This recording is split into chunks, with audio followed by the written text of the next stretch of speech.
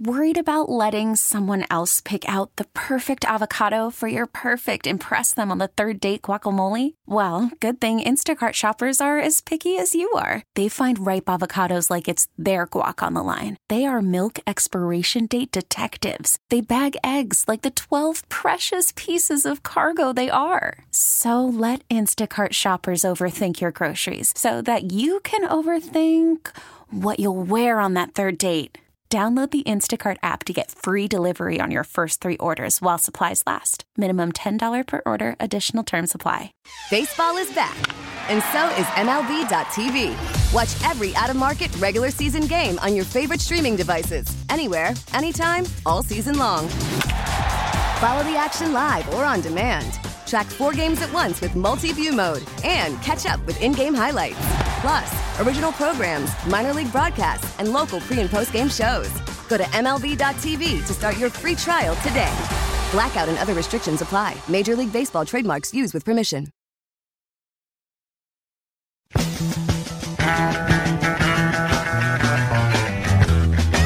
Glenn is not going to like this.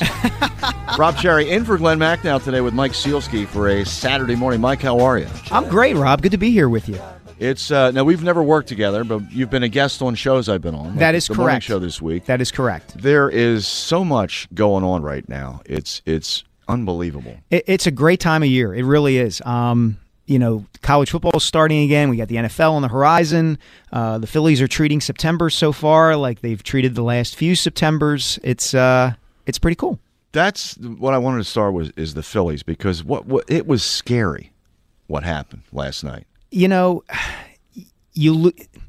Going into that road trip that they're on now on the West Coast, Glenn and I had talked about this a couple of weeks ago. You say to yourself, okay, they've basically got a month where they're not going to face a team that's over 500. Except for the Braves at some point. Right, in the middle of September. So you should be able to solidify yourself in the playoff race, maybe put some distance between yourself and the San Diego Padres, kind of solidify that second wild card, maybe even chase the Braves if you have delusions of grandeur. And you lose 2 out of 3 to the Diamondbacks. You come into San Francisco and get blown out 13-1, and this is 3 out of the last 4 games that they've surrendered double-digit runs. This is insane. And their starting pitching has been brutal. So here's how last night went for me. I'm not sure how it went for you. There was a riveting tennis match between Serena Williams and, what was her opponent's name? Isla Tomljanovic. At this point, it doesn't matter who it is because everybody's rooting against her. Yeah. I mean, I feel bad for whoever's playing them, but I think they're even rooting for Serena. I heard somebody describe the last 2 matches that Serena played. Anytime one of her opponents would get a point, there was a golf clap in Arthur Ashe Stadium. And that's true. I mean, the crowds were so partisan for Serena, and understandably so. It's probably the last time she'll play in the U.S. Open. She's nearing retirement. The sentiment is there, and that's the way that crowd at that event acts. We've seen it in the past with Jimmy Connors and other people like that. If you walk out of the room, which I did several times during it was a long, it was like close to 3 hours, I think. You walk out of the room, you hear applause, wild applause, that Serena won. If you hear, the golf clap, it's the other girl wins a point. And everybody was acknowledging how great she is and appreciates her greatness, even those who are tired. I mean, when somebody wins a lot, at times you get tired. It's like, well, let's get somebody new in here. Yeah. No matter who it is. Yeah, that's true. But the flip side of that is that the Lion and winner coming back to make a charge late in his or her career is one of the most compelling stories in sports. The idea of Tom Brady, I know he's a villain around here, I get that. But to have him win another Super Bowl with the Buccaneers, there's something interesting and dramatic about that. It's a story that everybody sort of can relate to. It's like, well, this person was supposed to be washed up, supposed to retire, whatever, and they're still out there doing what they're doing. There's a reason that Top Gun Maverick has made $1 billion in theaters this summer. Part of it is for that reason. I think it's Tom Cruise and the character, like he's old, is he still an ace kind of thing. And if you've seen that movie, it's a very dramatic storyline. I think we as a society kind of like that narrative. No, I didn't see every second of the match, but I understand Ben Simmons' picture came up on the video board, big board. Apparently the only boos that have taken place in the entire How do they know? Tournament. It didn't take him long up there in Brooklyn to kind of reveal what we had seen in Philadelphia since his time joining the Sixers. They asked him to play in Game 4. Are you ready? And he said no. No. Didn't even want to be on their little team meeting or whatever. It's funny. I'll listen sometimes to people on TV, national NBA coverage, whether it's ESPN or Fox Sports, things like that, and you hear people say things like, "Well, if look at the Nets. If you have Kevin Durant and if Kyrie Irving gets his head right, and if Ben Simmons is there, Ben Simmons isn't going to have to take any jump shots. If you have Kyrie Irving and Kevin Durant, and it's kind of like at some point, folks, you have to evaluate what you're seeing regularly from this team, and the idea that the Brooklyn Nets are going to be a team to be reckoned with just strikes me as kind of, pie in the sky, ridiculous thinking. Doesn't Ben Simmons still have a high ceiling if he ever devotes himself to learning how to shoot or practicing shooting? I don't know, Rob. I really don't. I mean, in theory, yes, but he hasn't done it yet. I mean, but he's only 26 years old? Yeah. I mean, but everybody knew this thing about him and has known this thing about him for years. I can remember talking to his father before Game 6 of the Sixers-Raptors series back in 2019 at the Wells Fargo Center. And I asked Dave Simmons point blank, what about the fact that Ben won't shoot? And his father said, don't worry about it. He's 22. He's 23. He's young. Just enjoy it. It's such an honor that he gets to guard Kawhi Leonard in this series. And I was kind of like, okay, I guess. And he's made no progress, and if anything, regressed since then. And Kawhi Leonard hit that shot over Ben Simmons. Yeah, and Joel Embiid. So here we are. Well, the most damning thing I ever heard him say, and it was, I think there were only a few reporters around, I don't know if it was a practice or whatever, but they asked him if he needed to work on his shooting in the offseason, whatever, something like that. And his response was, I'm an all-star. Yeah, that's our friend Jack McCaffrey from the Delco Times. I'm an all-star is his response to, you need to work on my shooting. Yeah. I mean, look, he's a different cat in that, I think he's, and I actually wrote a column about this in the Inquirer a couple of weeks ago. Like, he's a case study in, like, there were red flags all over the place with him, but it became conventional wisdom to think, well, they don't matter or they won't matter, and here's why he should be the first pick in the draft. And it became very easy to overlook the fact that, for instance, LSU took a step backward with him from the previous season, or that he would score a lot of points and collect a lot of rebounds and LSU would still lose, or that in Australia he wasn't playing against a really high level of competition compared to, say, the AAU and high school and college teams that kids who were born and grow up in the States do. So, you get this kind of collective narrative of, well, he's going to be the first pick in the draft because everybody says he's going to be the first pick in the draft and that he should be. And then you end up with these weaknesses that never get corrected. And only in hindsight can you look back and say, oh, well, we should have seen this coming. Well, who knew that his work ethic would be like, I'll work on everything else, but I won't work on this. Right. Yeah, that's exactly right. It was the one thing. And you wonder about him from that mental health standpoint. I know we're all skeptical, and rightly so, of it. But there's clearly something there where he does not want to shoot the ball. And that's a mental health thing. Yeah. That's something that's mental if you're not wanting to shoot. It's Steve Sack's disease of basketball. Which very few people, and we've seen it with guys shooting free throws. Right. We generally don't see it with guys shooting jump shots. Right. Yeah, that's 100% right. But, I mean, and that's the thing, right? It's anybody, any layperson watching a basketball game can see Ben Simmons and see his speed, see the way he handles the ball, see the way he passes the ball, and say, boy, if he only would shoot the ball, imagine the player he would be.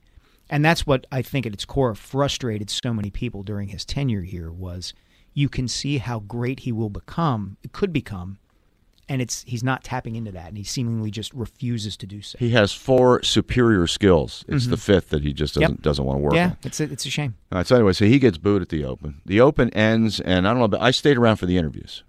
Because I wanted to hear what Serena had to say. I actually wanted to hear what her opponent had to say about Serena because it was so fascinating. I didn't stay for I'm down the shore this weekend in Sea Isle City. My kids were in bed. I needed to get to bed, so I didn't stay for the interviews. Were they compelling? Yeah, I mean, Serena to me at this point of her career or at the end of her career, just to hear what an athlete has to say about the end and hear her thank all these different people. It's just, and you haven't seen the movie about King Richard. No, I haven't. Which was a fascinating movie. Mm-hmm. Just to hear like the end of her career, to me, it's like it's a historical thing. Yeah, the one thing I did hear her say was that she thanked Venus for her role in Serena's success, which was really touching to me. That I have 2 sons and I want them to be close. I want them to be best friends. And the fact that Serena and Venus seem to have that relationship, which is not necessarily an easy thing, given that Serena,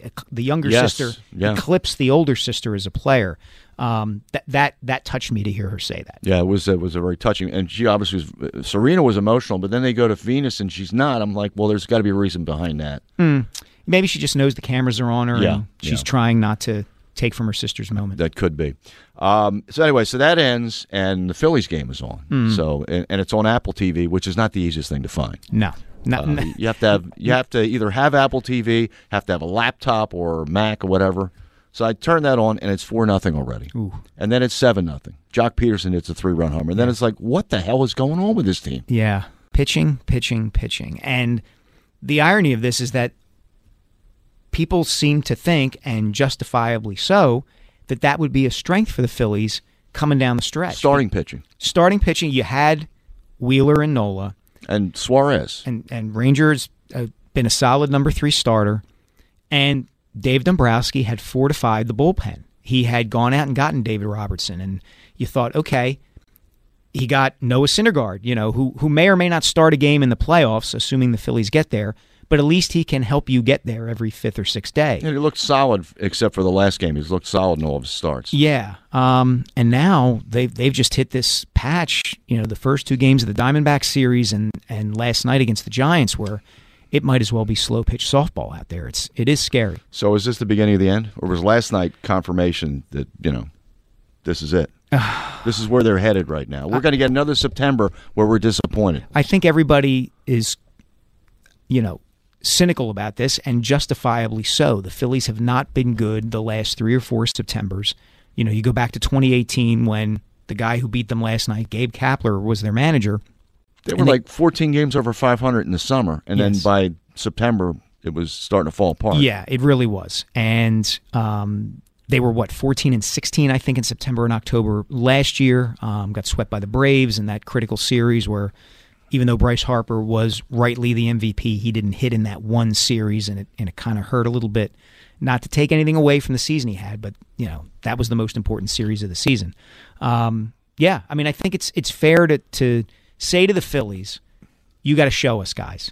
A number of you haven't been here the last few years, Kyle Schwarber, Nick Castellanos, guys like that, but the most of you have, and it's time to play like you're in a pennant race and it doesn't bother you.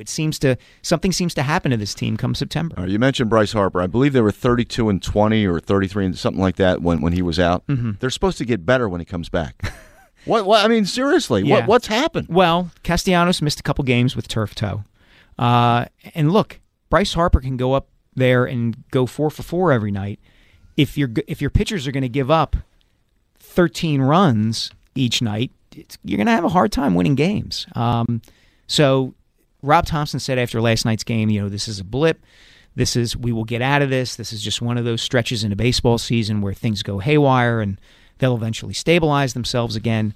Maybe he's right, but I can understand the anxiety that Phillies fans are feeling right now because it looks like, at least after last night, oh my gosh, it's September, and here we go again. All right, I got to ask you about the pitching. Aaron Nola, obviously his last start was hideous. Mm-hmm. Everybody talks about September with it. Last year, it seemed like it was all throughout the season. Sprinkled throughout the season, he had games like that where he melted down. Is this it? Is this what he is now?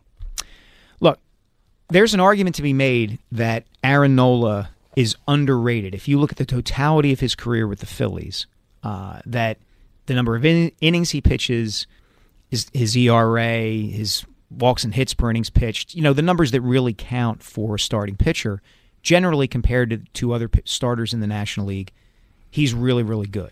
But there's also no denying the fact that he has not pitched like an ace at any time during September when the team has been in contention. So again, I would say the same thing about Nola that I say about the Phillies as a whole. It is on him and them to prove to the people who follow them that they are ready for prime time. And his last start brings all those questions back up. It just does.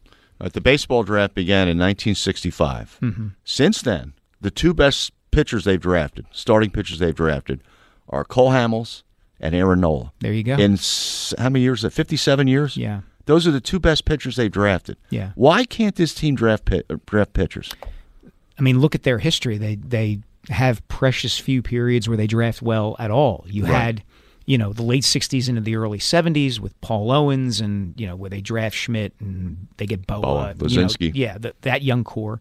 And then you have the Mike Arbuckle era, where he's leading the scouting staff and they're able to draft, they draft Chase Utley and Jimmy Rollins and Ryan Howard and Hamels, and you get Ryan Madsen and you find Carlos Ruiz, and before you know it, you're celebrating a World Series and 5 straight division titles.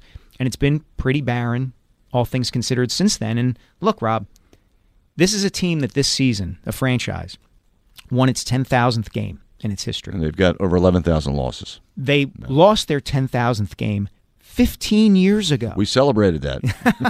And that was before they won a World Series, before they got good. Yeah. Really good. 2007, they lost their 10,000th game. So the Phillies are what they are.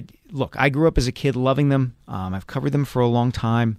Not as much the last couple of years, but there's a reason why people kind of look to the sky every September for the anvil that's going to fall on their head. And there's a lot of history in that regard, and I'm sure people are feeling it this morning too. My childhood as well, 1964, when they collapsed in late September. All right, so the last question I have about the Phillies is, why hasn't attendance matched the way they've played this season? Is it because Phil's fans are skeptics and waiting for the sky to fall in and waiting for them to actually prove themselves? I think that's part of it. Glenn and I have batted this around a bit the last couple of weeks. I think that's part of it. I think, at least this past week, speaking as a parent, my 2 kids were starting school again, so getting them to, activities and stuff outside of anything related to school was not a high priority. If the Phillies had been in town, I wouldn't have taken them to anywhere, let alone a Phillies game.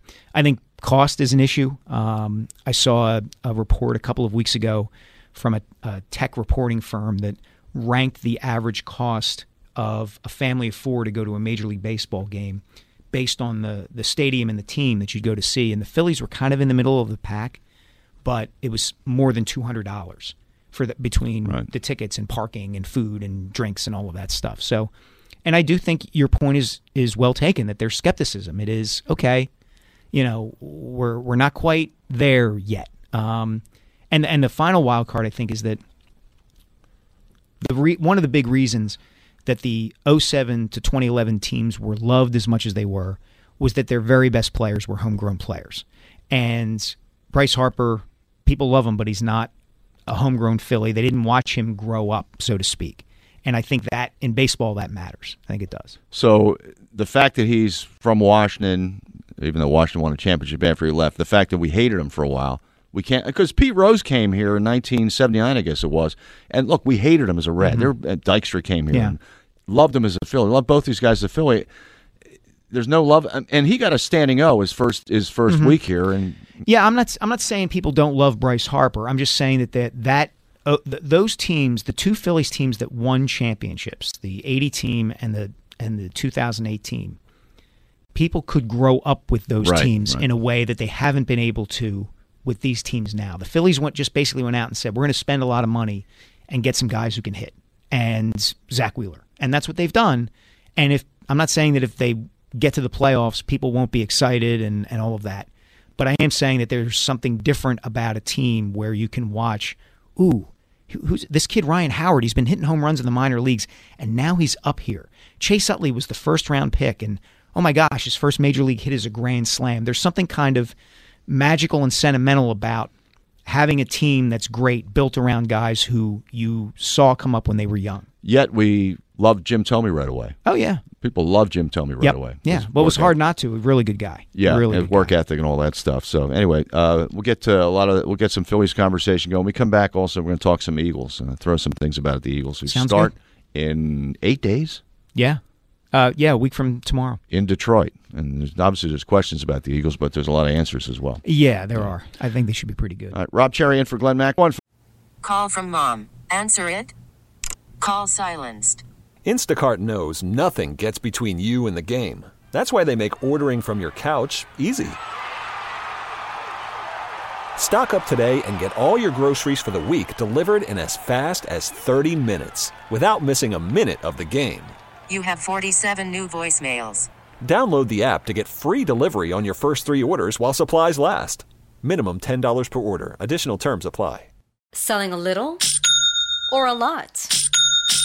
Shopify helps you do your thing, however you cha-ching. Shopify is the global commerce platform that helps you sell at every stage of your business. From the launch your online shop stage, to the first real-life store stage, all the way to the did we just hit 1 million orders stage. Shopify's here to help you grow. Whether you're selling scented soap or offering outdoor outfits, Shopify helps you sell everywhere. From their all-in-one e-commerce platform to their in-person POS system, wherever and whatever you're selling, Shopify's got you covered. Shopify helps you turn browsers into buyers with the internet's best converting checkout. 15% better on average compared to other leading commerce platforms. And sell more with less effort thanks to Shopify Magic, your AI-powered all-star. Shopify powers 10% of all e-commerce in the U.S. And Shopify is the global force behind Allbirds, Rothy's, and Brooklinen, and millions of other entrepreneurs of every size across 175 countries. Plus, Shopify's award-winning 24/7 help is there to support your success every step of the way. Because businesses that grow, grow with Shopify. Sign up for a $1 per month trial period at shopify.com/Odyssey Podcast, all lowercase. Go to shopify.com/Odyssey Podcast now to grow your business, no matter what stage you're in. Shopify.com/Odyssey Podcast.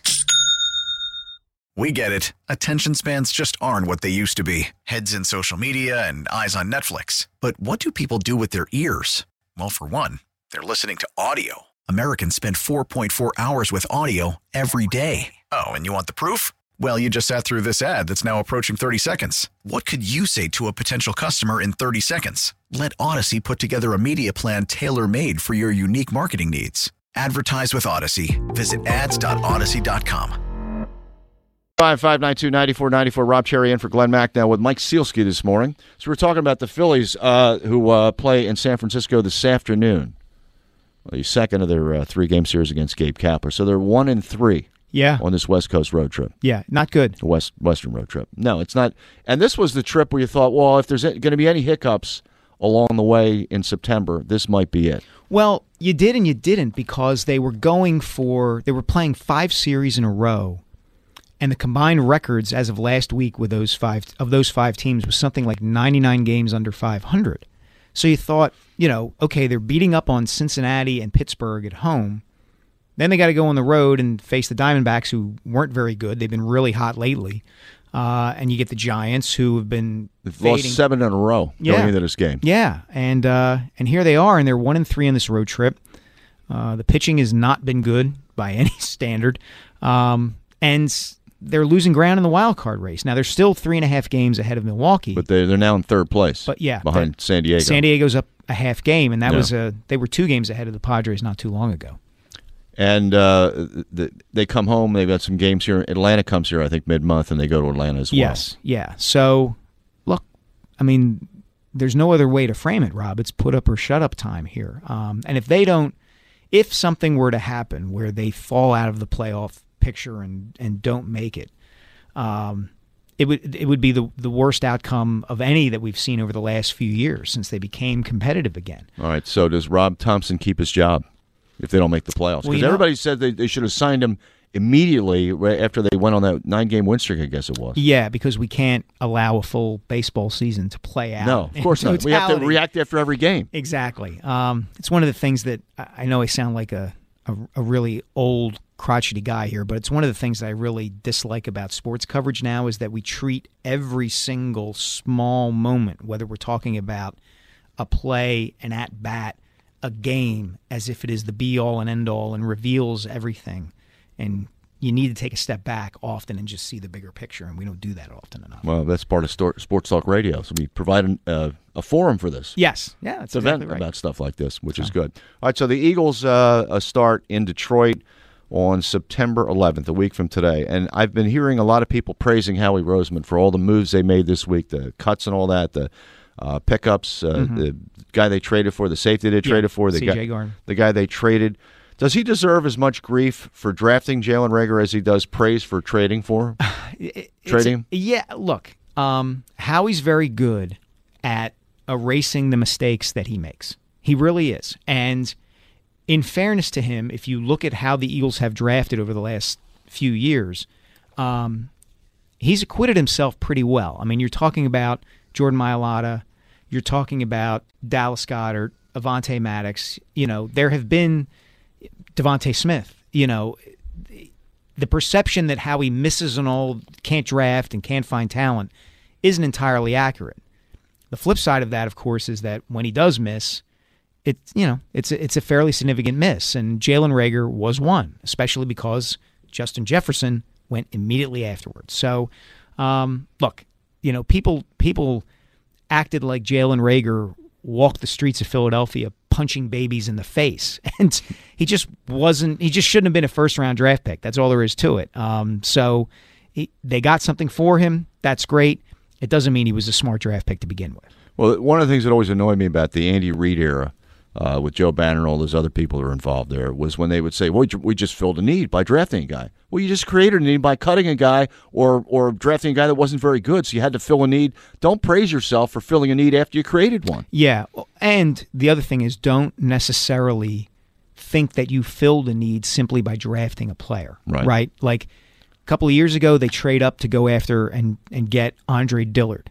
And as it turns out, Andre Dillard, while not a bad player, you know, obviously broke his arm and is not going to be available for a while, but he's not their starting left tackle, and he's a guy that they moved up to get.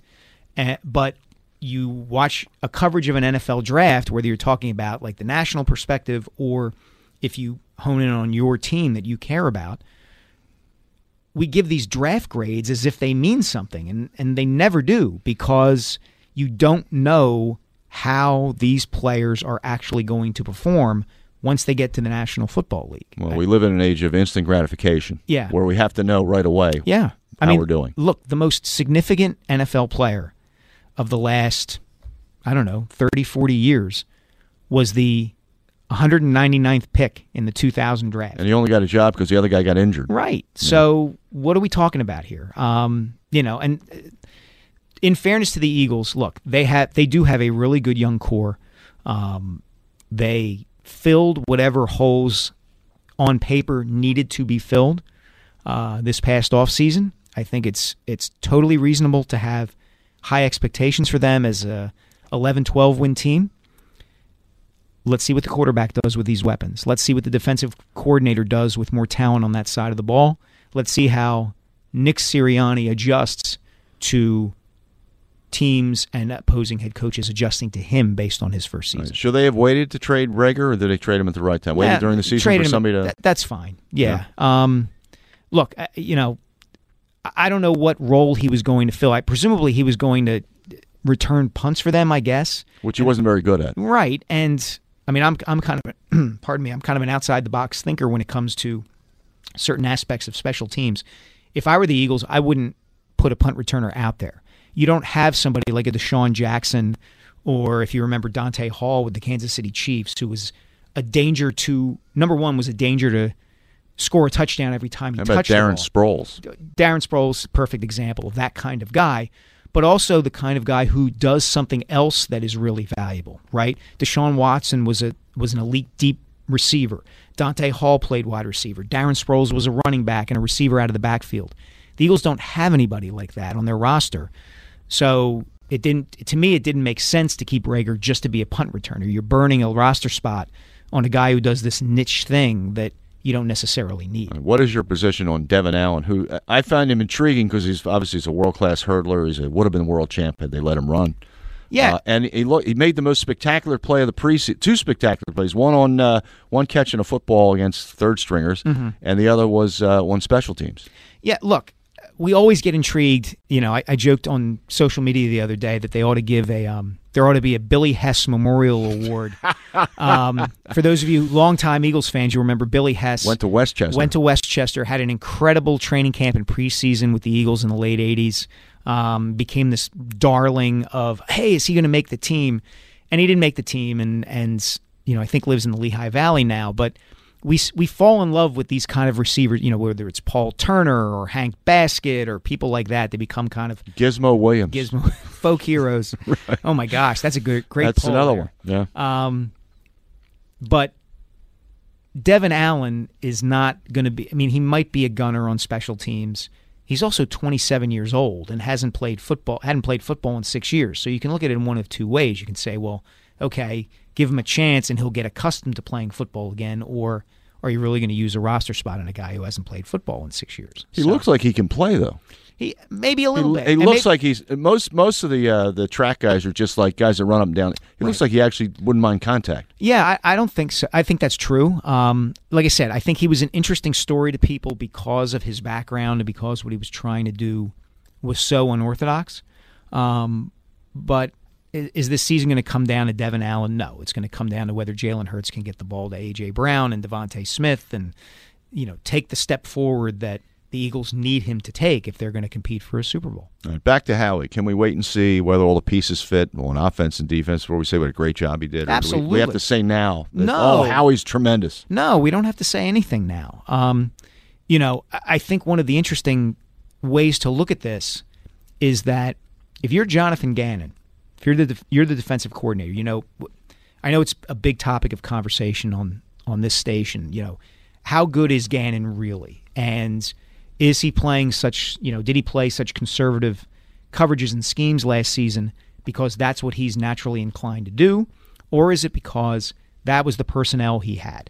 And so when you can't generate a pass rush, once Brandon Graham tears his Achilles, you have your safeties standing in the Jetro lot so that they keep everybody in front of them. I get that. The Jetro lot, that's you know, that's outside the stadium. Yeah, that's what I mean. Yeah. So, you know, nobody's going to get behind the Eagles safeties because they're that far back. But that's not the situation now. You've added Hassan Reddick. You've added defensive backs. You signed Kazir White. You drafted Nakobe Dean. There's more depth defensively. So Howie and the front office, in a way, have kind of insulated themselves from the criticism that, well, you're not giving your defensive coordinator anything to work with. The other side of that, if you're Gannon and it doesn't go well, is you can say, well, I'm trying to assimilate all these different pieces quickly. You know, we were talking earlier about remembering previous Phillies disasters and you know, teams that fell apart. I think everybody who doesn't have short-term memory loss around here remembers the Dream Team in 2011 and the idea that, you know, the Eagles went out and signed all these guys in the wake of the NFL lockout, and Nnamdi Asomugha and Dominic Rodgers-Cromartie and Jason Babin, and this is going to be awesome. And Vince Young was the guy that said Dream Team. Right, and it did not work even a little bit. And so, you know, I'm somebody, it sounds like you are too, Rob, where you're just kind of, let's wait and see. Let's just hold the phone. On paper, they should be really good, but paper doesn't matter much. What was the record of the Dream Team? Do you remember? In 2011, they went 8-8. 8-8, and then the following year, 2012, they went 4-12. I think they were 3-1, and then lost 11-12. Yeah, and the one game they won, I think, was Nick Foles throwing a touchdown pass in Tampa. Yeah, Tampa Bay. The legend was born that day. And who knew that Nick Foles would be the savior 8 years later, or 5 years later, whatever it was. You're talking to the guy who, in December of 2017, I was at the Coliseum in Los Angeles when Carson Wentz tore his knee up, and the column I wrote that day was, well, there goes the Eagles season because they just lost the prospective MVP and their most important player. So it was nice while it lasted, but you know, so much for those Super Bowl dreams. Well, my theory was they could get to the Super Bowl because because the competition in the NFC wasn't as great. Nick Foles could step up when he needed to, but they couldn't win. Well, I mean, nobody thought that. I shouldn't say that. I think the general consensus was that they were going to have a tough time with Tom Brady and Bill Belichick. This is our fate. We finally get a team that can play, and then this happens. Yeah, but the flip side of that again was, the Eagles all season had been wired to be the kind of team that would beat the Patriots because they had conditioned themselves to perform well in the situations that a team needs to perform well in to beat Brady and Belichick. I'll never forget after having covered that Super Bowl and then watching the NFL Films replay of it. And there's this amazing clip that NFL Films got from the Patriots sideline of James White, the running back, when the Eagles are going to go for it on 4th and goal and they're about to run the Philly special. James White can't believe that they're going for it. He just can't get over this. And then, of course, Trey Burton throws the touchdown pass to Nick Foles, and James White's just incredulous. He can't believe this. And I always chuckle when I see that because anybody who had watched the Eagles for any significant length of time that season was not surprised that they would go for it in that situation. They had done it all year. It was old hat to them. And so that, to me, was a big reason why they won that Super Bowl, was that they were ready for the positions they needed to put themselves in to win that game. It's a lot more pleasant than the last time the Eagles played the Patriots in the Super Bowl when the sideline thing with Bill Belichick is, wait a minute, are we ahead? Yeah. Because they couldn't figure out why the Eagles were moving so slow. Right, and a really good contrast in that the Eagles came out like gangbusters in that game. Even though it was 7-7 at halftime, they really dominated the first half from a play standpoint and ended up gassed in the second half. And part of that was because they were so pumped at the start of the game. Andy Reid talked about this later, and Belichick has talked about this in the years since, that they kind of burned off all their energy too fast. And the Patriots, having been there before, knew how to handle the build-up, the long halftime, all of that kind of stuff. And then one could also make an argument that the Patriots were cheating too. So I think some Eagles have still made that argument that they're cheating. All right, when we come back, I want to ask you a couple questions. An age-old question about whether I'll wait till we come back about that. And another question about philosophy, which you discussed on you were asked this on the morning show a couple of days ago. Yeah, I ended up reading from Descartes and Kant and Nietzsche. And, yes, we're going to get into a couple questions when we come back. Our number is 215-592-9494. Rob Cherry in for Glenn Macnow with Mike Sealski. WIP Sports Time is 10:41. 215-592-9494. Our number is Rob Cherry in for Glenn Macnow with Mike Sealski on a Saturday morning, Labor Day weekend. Used to be they started football season Labor Day weekend. They started football season Thursday night, I think. Before Labor Day. Yeah. School starts before Labor Day in a lot of places now, too. The whole school before Labor Day here, I don't understand. Other places I know it's been happening for years. Yeah, I'm not crazy about it. For one thing, my kids are not going to have a full week of school, I think, the first 3 weeks of the semester. It's either going to be 4 days, because of either Labor Day, Jewish holidays, things like that. So, and it just feels like the summer is so much shorter. So did you like the Labor Day weekend opening of football season? Or I assume they moved it back because some people were still on vacation. They wanted to get the maximum viewership. Yeah, I think Labor Day, I feel like Labor Day is supposed to be the end of the summer. That, boom, that's it. Now we're making the transition to the fall. This is, honest to God, my favorite time of the year. Once the weather starts to get a little cooler, I still feel like I'm going to be going to classes somewhere, whether at LaSalle. And you look forward to going to classes? I did. See, I hated the fall because it was the end of the summer. Now, since I've worked here 30-some years, I love it because football season is the best time to be here. Yeah, and I'll be upfront. I was a nerd in school. I liked school. I liked going back. And it was also, the beginning of football season, the end of baseball season, or the Phillies in any sort of a playoff race. Before you know it, the Flyers and Sixers will be starting. And that I always feel like September is actually the real new year as opposed to January. It's good. Get a couple of phone calls in here. Neil in the Northeast, you're on 94 WIP. Hey, Mike. Well, definitely New England with the 511 yards of offense in the Super Bowl. That was a back and forth game, one of the best in Super Bowl history. Yes, it was. Yes, it was. I was there. I had I had to file a column within 5 minutes of the game's end, and I had basically 3/4 of a column written about how the Eagles had won the game, and Alshon Jeffrey had guaranteed they were going to win and they had fulfilled his promise. And then Brady drove the Patriots to a go-ahead touchdown with, 6-7 minutes left. Yeah. Right. And I was dying 1,000 deaths in the press box, not because I wanted the Eagles to win because I was a fan or something. I wanted the Eagles to win so that my column would hold up and I wouldn't have to rewrite the whole thing in 5 minutes. And so thank goodness for Zach Ertz and Brandon Graham. Yeah. Brandon ran script, and even Brady's ball at the end, finally being incomplete like the last play of the game. Yep. Do you have a question, Neil?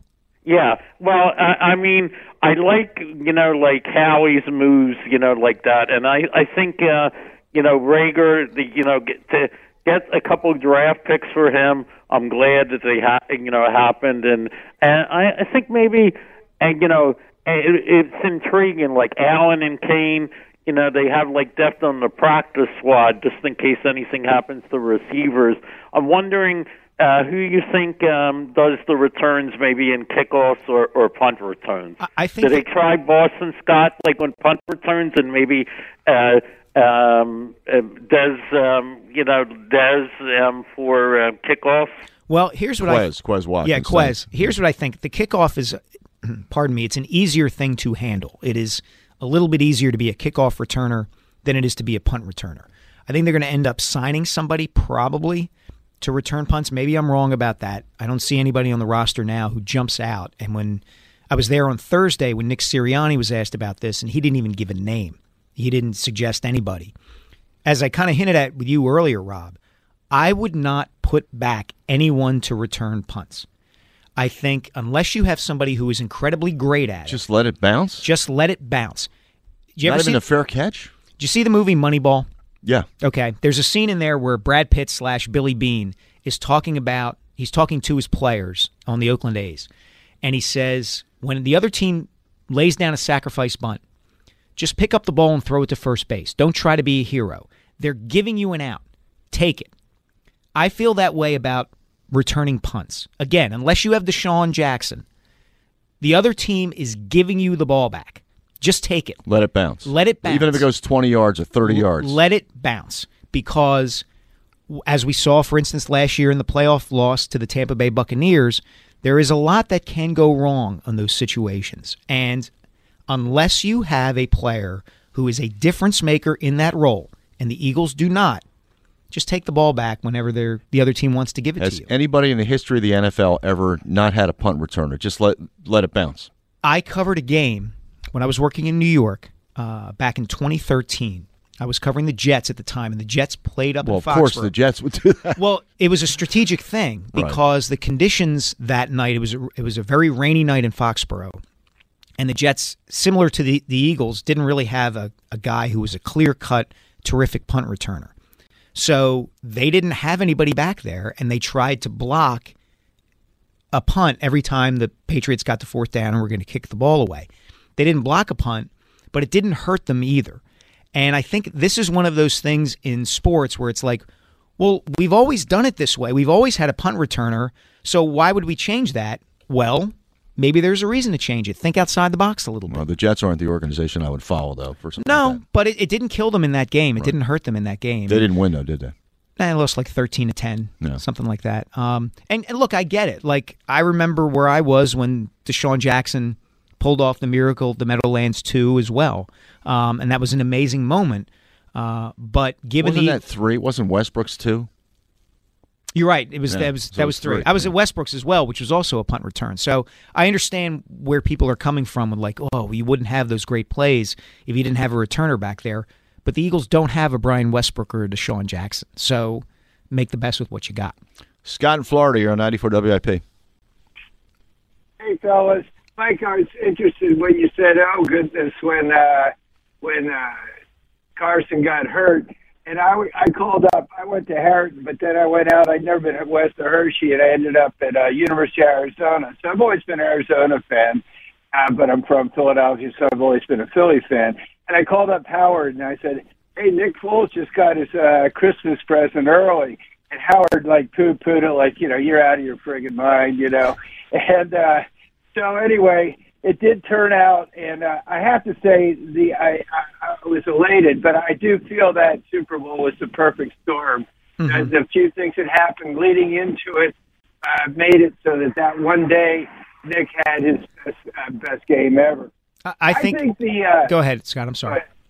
No, I'm sorry. Go ahead. No, I was just going to say I think that is the perfect Philadelphia sports moment. I think the fact that it was Nick Foles, the fact that it's the backup quarterback coming in there to beat the best quarterback of all time and the best coach of all time, I don't know that will ever be topped in terms of if you wanted a Philadelphia team to win a championship, that is the way you would want a team to win a championship. Doug Peterson outsmarting Bill Belichick.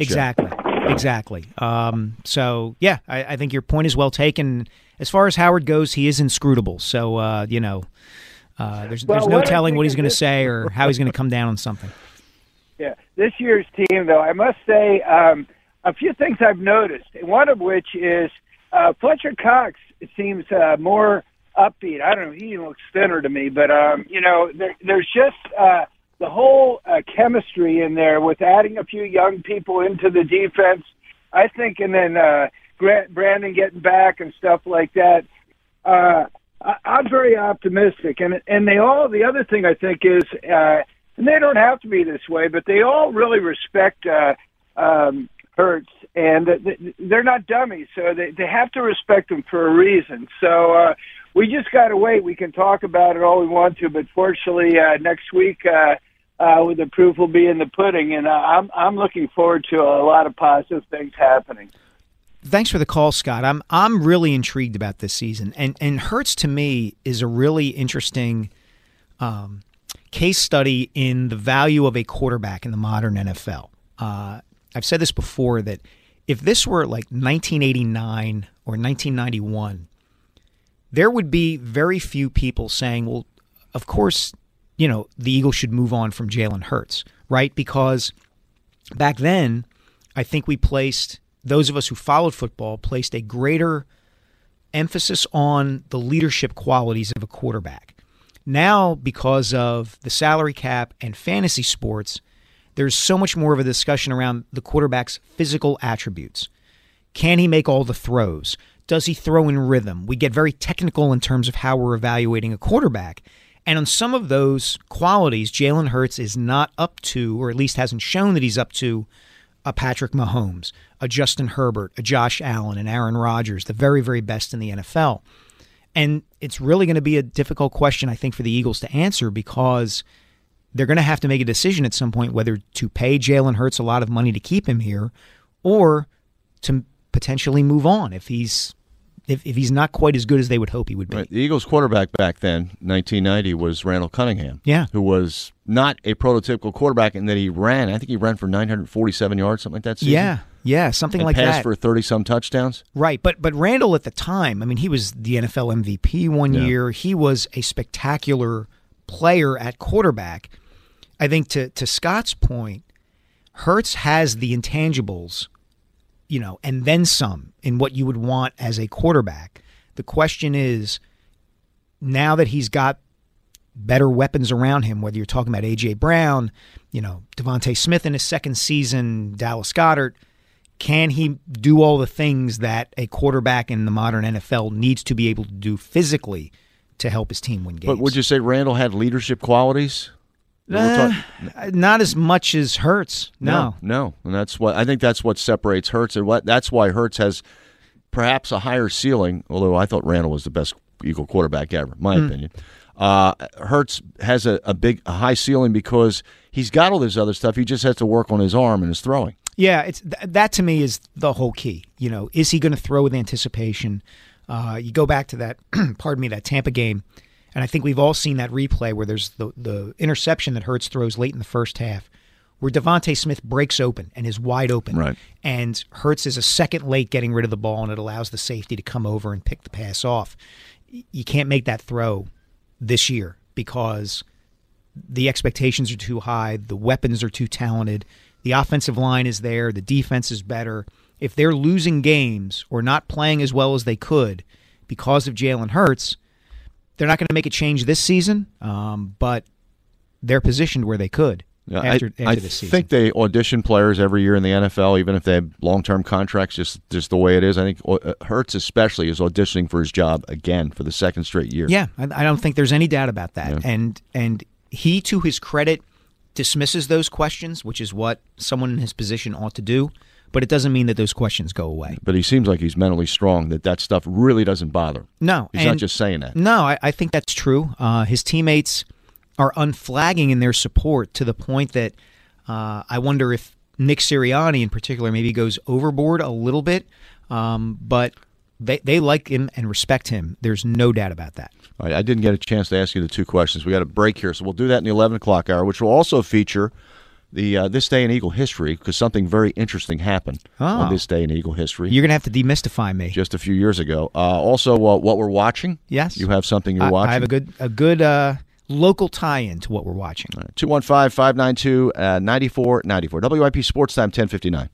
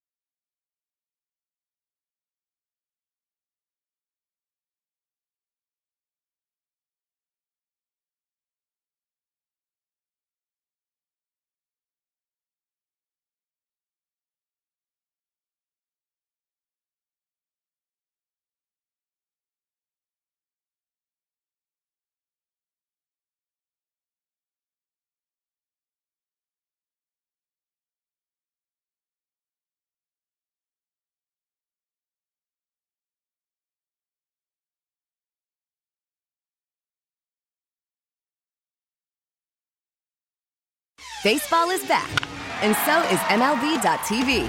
Watch every out-of-market regular season game on your favorite streaming devices, anywhere, anytime, all season long. Follow the action live or on demand. Track 4 games at once with multi-view mode and catch up with in-game highlights.